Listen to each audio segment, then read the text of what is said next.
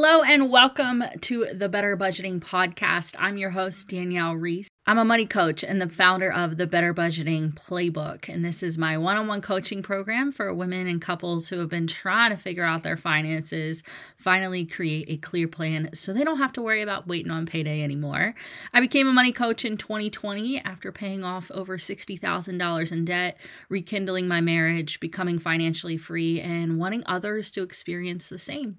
If you'd like to work with me, you can check out the link in the show notes there. Also, we have the Financial Freedom Society on Facebook. It's a free Facebook community focusing on debt payoff, saving strategies, budgeting, and money mindset. You can find the link to that community in the show notes as well. We are going to be chatting about budgets today. I love budgeting. I've been budgeting for 7 years now, and I've created a life of financial freedom from it, and I've helped families do the same thing. So this is really important to me, and I love this topic. I'm going to give you a rundown on zero-based budgeting and the 50-30-20 rule of budgeting. These are the most popular types out there, and there are multiple ways on how to do each of these types of budgets, and we'll get into that. So let's start off with zero-based budgeting. This is saying that every single dollar of income is assigned to a very specific purpose. There is zero unallocated funds. Every dollar has a plan and it knows exactly where it needs to go. I love this. I have been using this style since the get-go. It just makes the most sense. Everyone in the Better Budgeting Playbook, they also use this style, and so many people make great success with it. I love it. Here are the advantages of it. Every dollar has a purpose. You know where everything is going at all times. There is no oh shit fun unless you plan for it. The analogy that I like to use with clients is that you're going to take all the money that you're going to be making for the entire month and you're going to sit in the middle of the kitchen table, and then you're going to go pushing it on the outside of the table into piles, and this pile goes to mortgage, and this pile goes to groceries, and this pile goes to that. And by the end of it, there should be no money left in the middle of the table. That is zero-based budgeting. Another advantage is the flexibility, because things change, am I right? Every month your spending looks different, and with this style of budgeting, you can change your categories as your circumstances change, which is really, really nice, because in April you might not be spending as much money as you are in December. So it just makes sense to be able to freely change your allocations to each category however much you want when you want. Another advantage is debt repayment focus. It is super duper effective for those aggressively paying off debt because you're allocating as much money as you want into that category specifically for that to get it done. And with this other plan we're going to talk about, you don't really get that flexibility. The disadvantages of a zero-based budget, though, is there is a learning curve. For some of you, this is really weird. You're like, what do you mean my bank accounts are going to go down to zero? Like, no, thank you. That is so uncomfortable. No. It's zero-based budgeting. There will always be money in the accounts because money's going out and coming in at different times. The other part of the learning curve is knowing when those things are going out and when they're coming in and aligning them properly so that you don't go down to zero in the bank account. But also with a learning curve is that you learn how to manage a budget. You learn how to put it together, and that takes some time. We have a thing here in the Better Budgeting Playbook. It's a spending plan. It should take you only 15 minutes once you get it down. 15 minutes a month, you go through the spending plan, you create it, all good and dandy, and then every pay cycle, maybe 5 minutes to check in on it. It shouldn't take you so long, but getting started may take you some time. The very first budget that people put together, it might take them an hour just to gather all the information and put dates in and how much is this and how much is that and opening mail to figure out what bill is past due. It's gonna take some time. But once you get past that, it takes you no time to put these type of budgets together. Another disadvantage of this is when you allocate all the funds and something pops in for the month that you weren't planning on, you have to go back in and reallocate funds. You can't just pull money out of thin air. The saying that you can't squeeze water out of a rock, that's what zero-based budgeting really is. You just can't. And you have to go back and say, all right, what are we moving around? What are we going to cut short a little bit this month? Can we shave off a little here? Can we shave off a little bit there? And that can be time consuming every once in a while, but I ideally, the better that you get at zero-based budgeting, the less of that happening. Also, you want to bump up that emergency fund, so when those things happen, you pull from the emergency fund and nothing in the budget has to change. This is by far my favorite budgeting technique ever.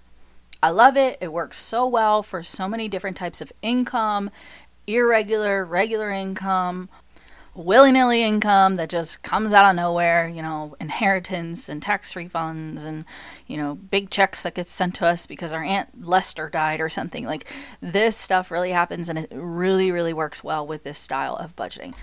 Let's get into the 50-30-20 rule. It works for some people. It works for no one. It just, it is what it is. But it is a good system out there. If you fit the actual lifestyle of it, then it might work for you. So we're going to get into it.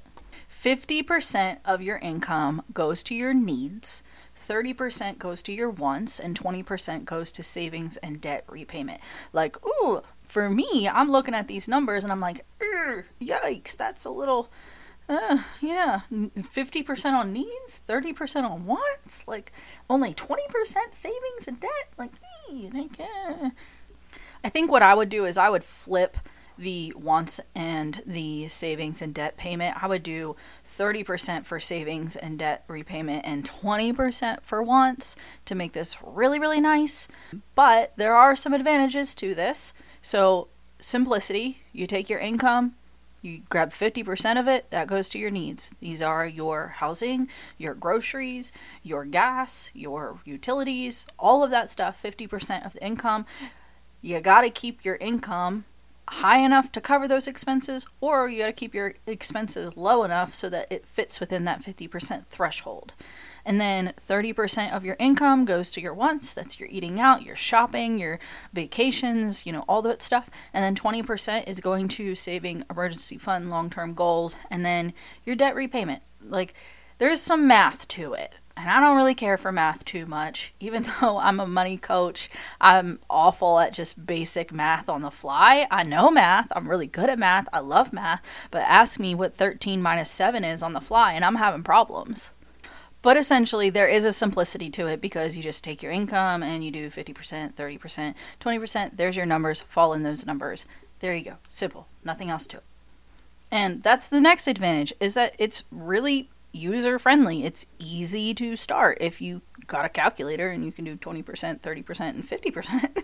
So who is this really, really good for? High income earners. That's fantastic.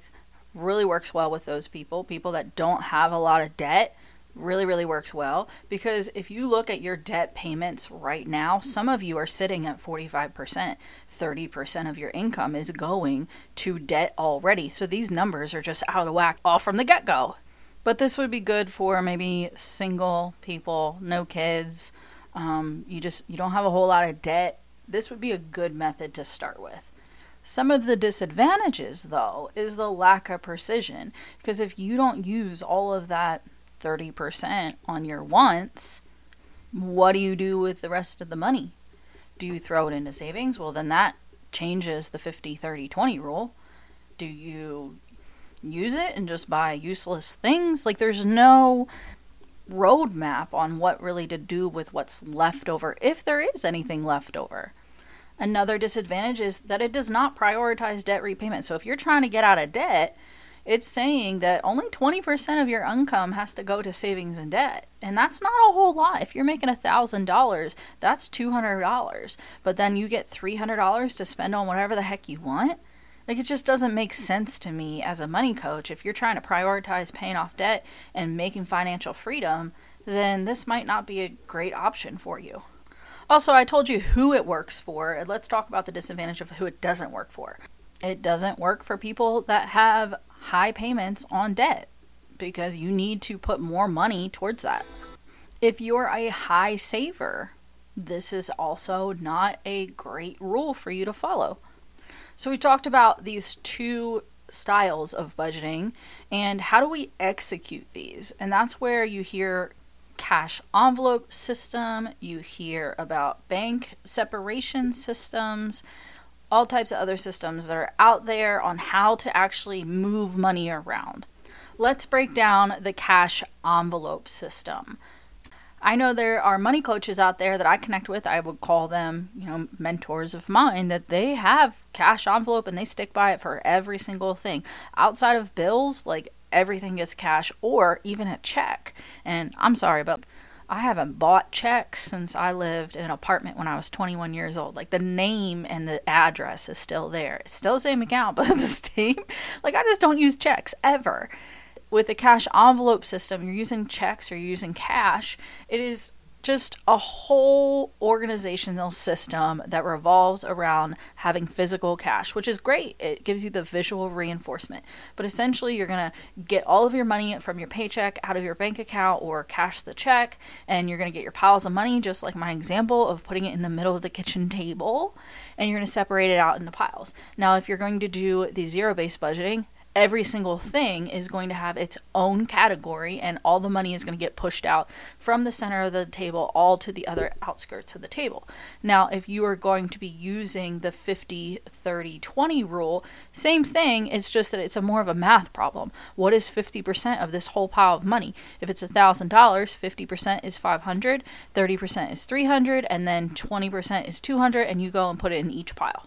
And you've got the advantage of this being really simple. You could literally take the physical money and put it on your kitchen table and just separate it out and put it in envelopes. The other area that I teach in the Better Budgeting Playbook actually is the separation of bank accounts. And I have episodes in this podcast where we talk about that. How do we separate it out? And I've got a bills account, I've got a spend account, and I've got a savings account. And what happens is the money gets direct deposited into the bills account. And I've got a plan in place where I know exactly how much needs to stay in that account, how much needs to go into the spend account, and how much needs to go into the savings account. Every week it's different because my spending needs are different every single week, just like yours. And there are categories that I leave in cash. I go ahead and get grocery money, and I go ahead and get any extra fun money out because I know that I like to overspend in those categories. That restaurant budget and me, if we got the debit card, we got the credit card, like we are going and getting the appetizer, the entree, the dessert. I'm not drinking alcohol anymore for 2024, but before it would definitely be a cocktail too. But I know that if I can have cash in hand for that specific category, I do much better. I manage it much more diligently than what I would when I was swiping my cards. And as you can tell, I mix this stuff up. I've got my bank separation, but I also got my cash envelopes for some stuff. It's okay to mix and match, but what's not okay is to mix and match budgeting styles. You can't be doing a zero-based budget, but also the 50-20-30 rule. It won't work because then you're not following the 50-30-20 rule and you aren't zero-based budgeting, so you gotta pick one. Whatever you do, pick one and stick with it, because that's the whole other thing is I can share all the tips and tricks with you. I can do all the things and tell you inspiring stories from clients and all this other stuff. But unless you actually get out there, put the numbers in place, do the action steps, implement it, you're not going to get results. So I'm going to encourage you right this second that this week I want you to go out and I want you to make a plan for your money. If you've never budgeted before, go to the show notes, send me a message on Facebook or Instagram. Tell me, hey, I need help with this budgeting thing. I've tried this before, or maybe I haven't tried this before, and I'm drowning in debt. I feel like the world is on my shoulders right now. My 50-30-20 rule is more like 50% debt, the rest of it for needs, and no room for fun. It just feels so overwhelming, and I'm fighting with my spouse, and we're always arguing about money, and it's just this and that, and frustration, and anger, and mad, and feeling hopeless, and down in the dumps, whatever it is. Send me a message. Let me know that you're struggling, because my job as a money coach here on this world is for people to get financial education. So get out there, make the budget, send me a message, say, hey, I finally did it. I'm finally moving forward. I got this. I'm going to be doing it. You're going to fall. You're going to stumble. Some of these times, your zero-based budgeting is going to get way out of whack. Sometimes your 50-30-20 rule is not going to be 50-30-20. It's just going to be a hot mess. Right? But the point is, you're never going to get better unless you keep on doing it. every month, month after month after month. My budget from January of 2017 looks a heck of a lot messier than it does for January of 2024. It just does, because you get better at it. Just like a sport, just like an activity, just like a hobby of any sort. You get better as you keep doing it. So that is my encouraging word for you. Thanks so much for listening to this episode, and we'll talk soon. Bye-bye.